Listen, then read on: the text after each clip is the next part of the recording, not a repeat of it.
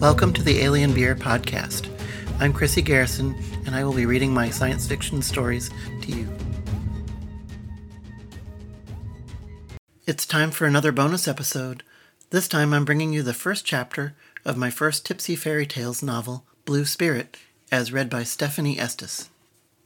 Chapter 1. I could tell by the way my shadow jumped up and down that Minnie wanted my attention.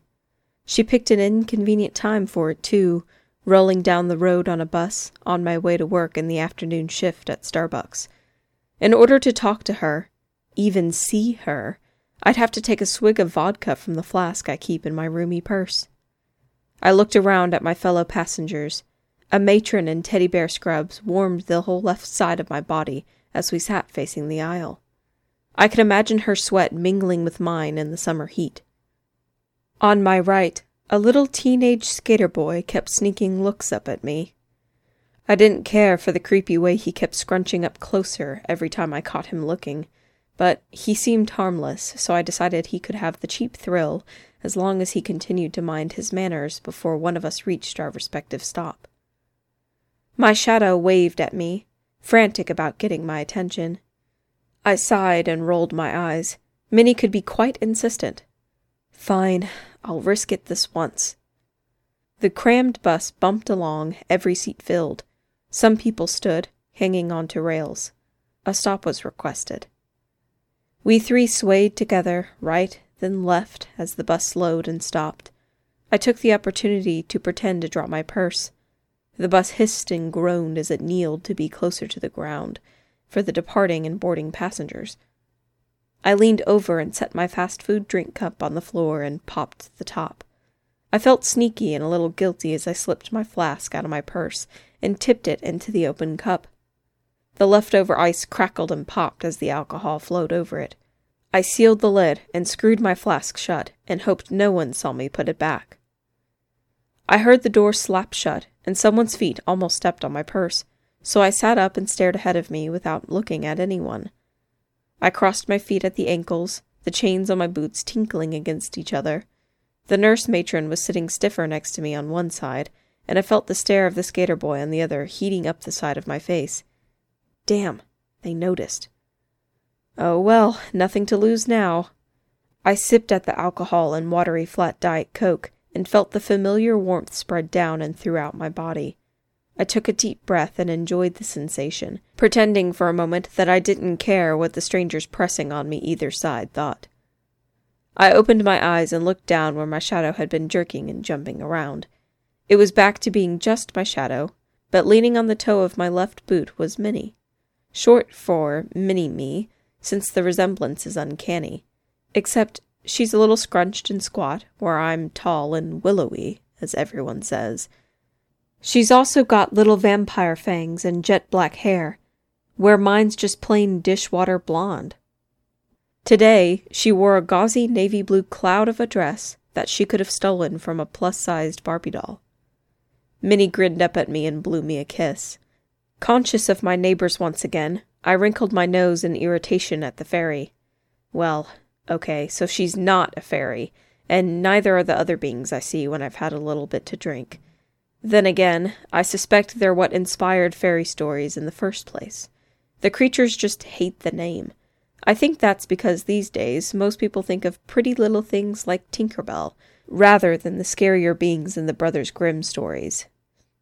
Minnie stuck her tongue out at me and favored me with a syrupy smile. I'll bet you didn't notice. Again, you really should pay better attention, Skye. No one could hear her but me. But I couldn't answer out loud, not unless I wanted people to think I was crazy, talking to myself. I mean, the bus is the place to do that sort of things, if you're so inclined. I see some of these people on a regular basis, so they don't need to think that kind of thing about me. Sure, maybe I am a little crazy. Plenty of my friends and acquaintances think so. It's nothing serious in any case, and many people think my eccentricities are endearing. What can I say? I'm just charming that way. Humble, too. I pursed my lips and furrowed my brow, imagining that I looked stern. Minnie laughed and pointed. For a moment I thought she was pointing at me, but I followed her finger to the skater boy next to me. It was my turn to sneak a glance. The kid looked away, down at his feet. His shoes were 2 different color Converse canvas shoes, one red and one black, both weathered to the point of fraying around the edges. His socks didn't match either. One was striped green and black, the other striped orange and blue.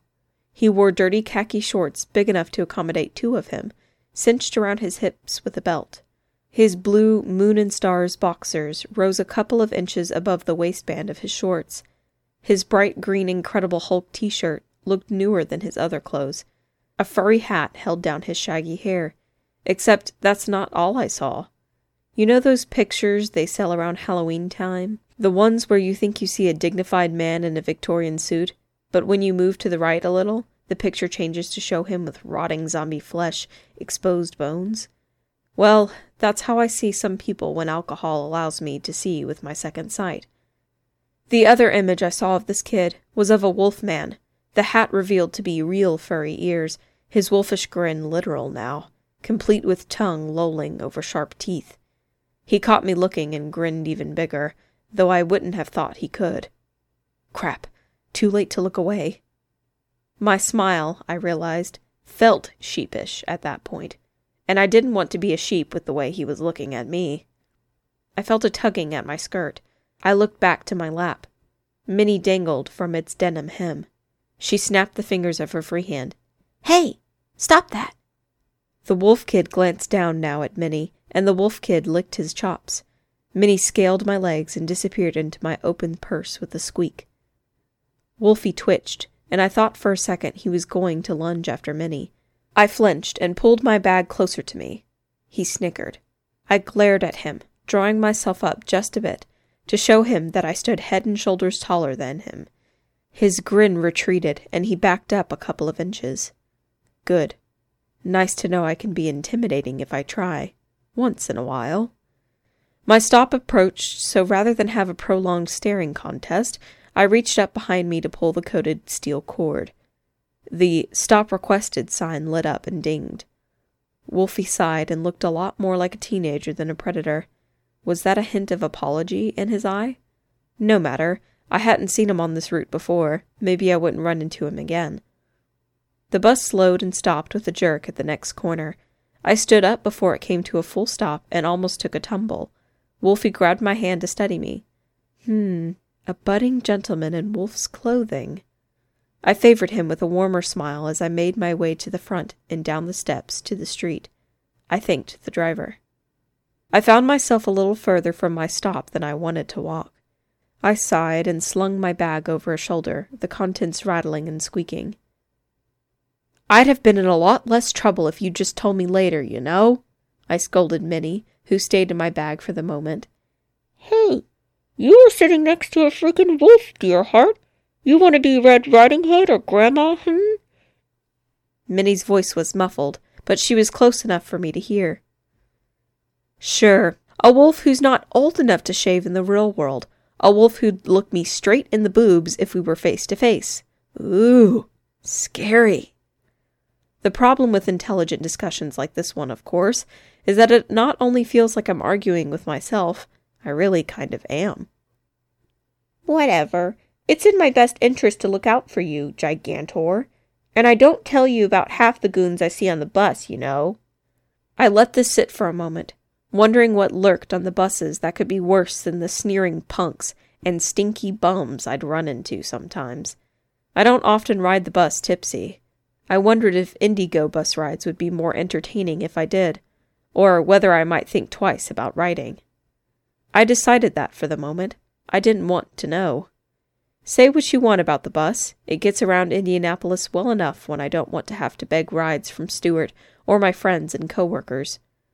Growing up in Chicago, I never had to learn to drive, and so far I'd done okay here too.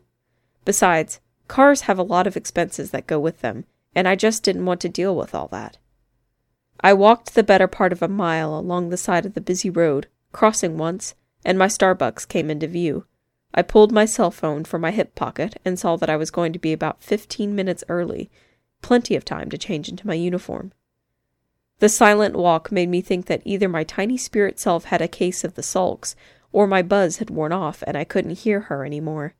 I decided it'd be a bad idea to show up with vodka on my breath, but didn't want to waste the booze, so as I entered the cafe, I snuck the covered cup into the vast, dark recesses of my purse as I retrieved my bundle of folded clothes. Daria winked at me from behind the counter as I made my way to the ladies' room. She was explaining the difference between an Americano and a regular decaf coffee to a couple of teen girls who didn't stop their texting to look up at her. Ah, customers.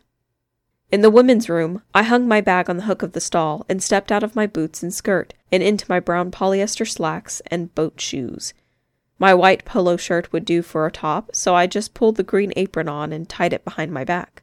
As I put my boots and skirt into my big purse, I thought about the 6-hour shift ahead of me and sighed. Like my speculation about drinking on the bus, I found myself wondering whether my shift would be more or less entertaining with booze. I decided to play it safe and leave that as a thought experiment.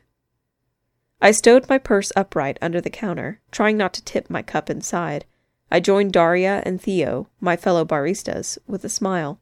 Daria let me take the next counter customer while she concocted something full of whipped cream and chocolate. It's not a bad job, and I think we get a ton more respect than fast food workers. My personal point of pride is that silly title, barista. It sounds exotic, foreign, and people say it with a bit of the respect they'd use to talk about their bartender. Well, that's how I see it anyway. It helps me get through my shifts. Besides, I get to work with some pretty cool folks. Daria's short, round, and adorable. I just want to take her home and keep her with my plushie collection sometimes. She tries to cover up the cute with her raunchy sense of humor, but it just makes me want to pinch her cherub-like cheeks and make coochie-coo noises over her. She pretends to hate that about me, but I can tell by the little flush to her cheeks that deep down she likes it. Theo's whip wiry and nerdy. I can't help but think of Urkel when he greets me with his goofy grin. He'll never know of my super-secret childhood crush on Jaleel White. I mourned when I found out that the show had been in reruns, and our age difference would be too great to ignore. Les sigh. I love nerdy guys. I'm not sure why. I just always have adored a guy who comes out of his shell to show his smarts. Besides, they're easy to butter up. Taller girls won't look at him twice, wanting some big bear of a man to make them feel small by comparison. Not me. Like Stuart, I met him when we both lived in Chicago. Our first romance started in character in a live-action role-playing game. I was like Morticia to his Gomez. Everyone but us saw through the transparent act before we did, and we found ourselves dating outside of the game as well as in. So, when he got a job down here in Indiana, I gave up my last ties to the Windy City and followed him. A customer said my name. It might not have been the first time. I'd been daydreaming. It always irks me when someone uses my name tag against me. It's even still got the funny typo saying Sky, like the vodka. Monica kept promising I'd get a new name tag when everyone did when the next uniform order came in. Meanwhile, I had to put up with all the amused comments from customers who think they're the first person ever to crack a joke about wanting some of that in their coffee. Ha, me too, sweeties. After covering for my lapse, most of my shift sped by. I caught a few odd things out of the corner of my eye, a grotesque shadow where it shouldn't be, a distorted reflection of something supernatural for an instant, before a blink of my eyes restored them to a businesswoman, or a professor type, or a gaggle of kids. That happens with my second sight. It can be unpredictable, showing me glimpses and peeks into the shadow world when I'm paying the least attention. Most of all, when I'm tired or distracted. I didn't get any more frantic warnings from Minnie, at least, so I felt pretty safe. Indy seemed a lot safer in general that way. Up in Chicago, I'd had glimpses of nightmares that I don't care to recall even in broad daylight. Not that Chicago's a bad place. It was my home for most of my life, after all, and it'll always be a part of me. But it's a bigger, tougher place than Indy, and I think more things hide in a crowd up there than down here. Plus, it was where I met the demon. Brr, let's not think about that right now. Later. Toward the end of my shift, the crowd slowed down for dinner time. They'd be back in force after a full meal for evening meetups. Daria left for home as Monica arrived to preside over the evening shift. I was tending to the thin stream of commuter customers, cleaning as I went so that I'd be able to leave on time. Monica's kind of hard-ass about that. She's been known to make someone work after clocking out because they didn't clean their station to her satisfaction. She's not a tyrant, but it's obvious my stocky manager enjoys what power she wields. "McLeod, here comes your man," said Monica, her tone holding an unspoken warning. "Stuart? Mon, I worked through my break. Can I please just go say hi?" Monica's side nodded. "Go. Just take off the apron while you're on break, okay?" I let out a happy noise and gave her a quick hug. It was like hugging a mannequin. I guess I should have known hugs were wasted on Monica, but what can I say? I'm a hugger. I gave Theo a quick look too, since he was already moving to cover the next customer at the counter for me. I glanced at the customer and got a sudden chill. On the surface, she was just another teen girl trying to look more grown up by buying high-end coffee. With skin pale as sour cream, her shiny bottle-black bobbed hair framed her face. She had cherry-stained, pouty lips and enough eyeliner to make Johnny Depp jealous. Her deep purple stretchy velvet scoop-neck top fit her form in a way that made me think of sensuous fuzzy eggplants. I almost giggled. I know her. People called her Queenie. A recent addition to our live-action vampire game, she'd already risen above my rank in only a few weeks. I suspected her eggplants had something to do with it. She was an odd one, though. In a vampire game, she chose to play a werewolf. Several of the younger guys had given up better ranks among the vamps to follow her around as wolf pups. I thought maybe she and Wolfie from the bus would get along just swell. For his sake, I kind of hoped they wouldn't meet. Queenie'd lead him around by the nose, and he'd do pretty much whatever she asked. Now, I'm not above wanting that kind of attention, but Queenie hadn't done much for the game as a whole to deserve it, while I'd paid my dues and helped further plots and intrigue over the past year or so that I'd been in it. The thralls who sucked up to me, well, they were fun, but I didn't abuse the privilege. Not much, anyway. She flicked her eyes up to meet mine, and allowed her cherry lips to curve just a little. I thought of Elvis, and the comparison snapped me out of it. I smiled back and made a tiny bow to show I remembered her from the game. She didn't acknowledge me, though. She transfixed poor little Theo with a 100-watt smile. "Hello?" Stuart was at the end of the counter, waving a hand slowly in the air to get my attention. "Right, Stuart." I pulled the apron over my head and tossed it on my back and skipped over to him, kissing the top of his head. "Aren't you sweet, stopping by after getting off of work?" Stuart tilted his head up to kiss me on the lips, just a quick little peck. I'm sure he just didn't want to get me in trouble with the boss. He took my hand and led me over to a couch so we could sit together for a few minutes. "Figured you'd appreciate a ride," he began, his cute pudgy butt sinking into the soft leather couch. I plopped down next to him, making him pop up as the cushion plumped up. I laughed as he grabbed the arm of the couch to steady himself. He sighed. "So, does this mean we can finally go Goodwill hunting?" I was pushing my luck. Stuart hates shopping, clothes shopping in particular. You'd think just getting to see me model them would be incentive enough. Well, a girl can hope, can't she? "Well, I've got a raid online later I've got to run," he began, a bit of a whine in his voice. I matched him whine for whine, hamming it up. "But Stewie..." He hates when I call him Stewie. "The Danse Macabre is Saturday. I need to get a dress, and I need time to alter it. You know, to bring the sexy to the party." I wiggled my eyebrows, hoping this would add spice to the pot. Stuart sighed. "If you can make it quick, we can go." He didn't get to finish because I pounced-hugged him. "Thank you, baby. I knew I meant more to you than killing orcs with nerds you've never met." Stuart laughed and hugged me back. "You talk like you've never played Warcraft with me, Miss Night Elf Paladin." "Sure, I've played. I play a couple times a week. I have fun at it, too. But with Stuart, it's easier to count the hours of his free time he's not glued to the computer doing raids over and over. I decided not to go there, though, since I know when to quit when I'm ahead. Sometimes.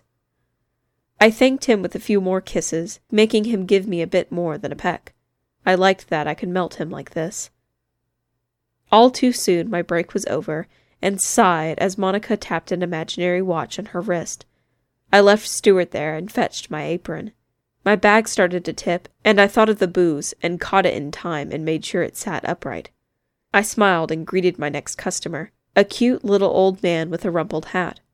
Behind him, a shadow seemed to pass over the sun outside, as though night had fallen all at once. I looked away from the man to see better, but now all I saw was daylight. Am I seeing things, or is Minnie up to something? No way. She'd never been able to do anything quite that impressive to get my attention. The little old man looked around to follow my gaze. His eyes locked onto Queenie, who sledded her way to the door. He smiled and looked back at me and said, "Sweetheart, I've seen the type.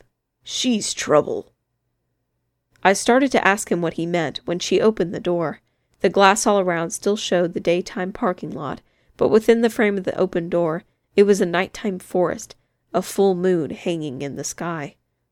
I'm sure I must have gaped. I know I had to close my mouth after the door shut. The old guy made another remark, but I didn't hear him.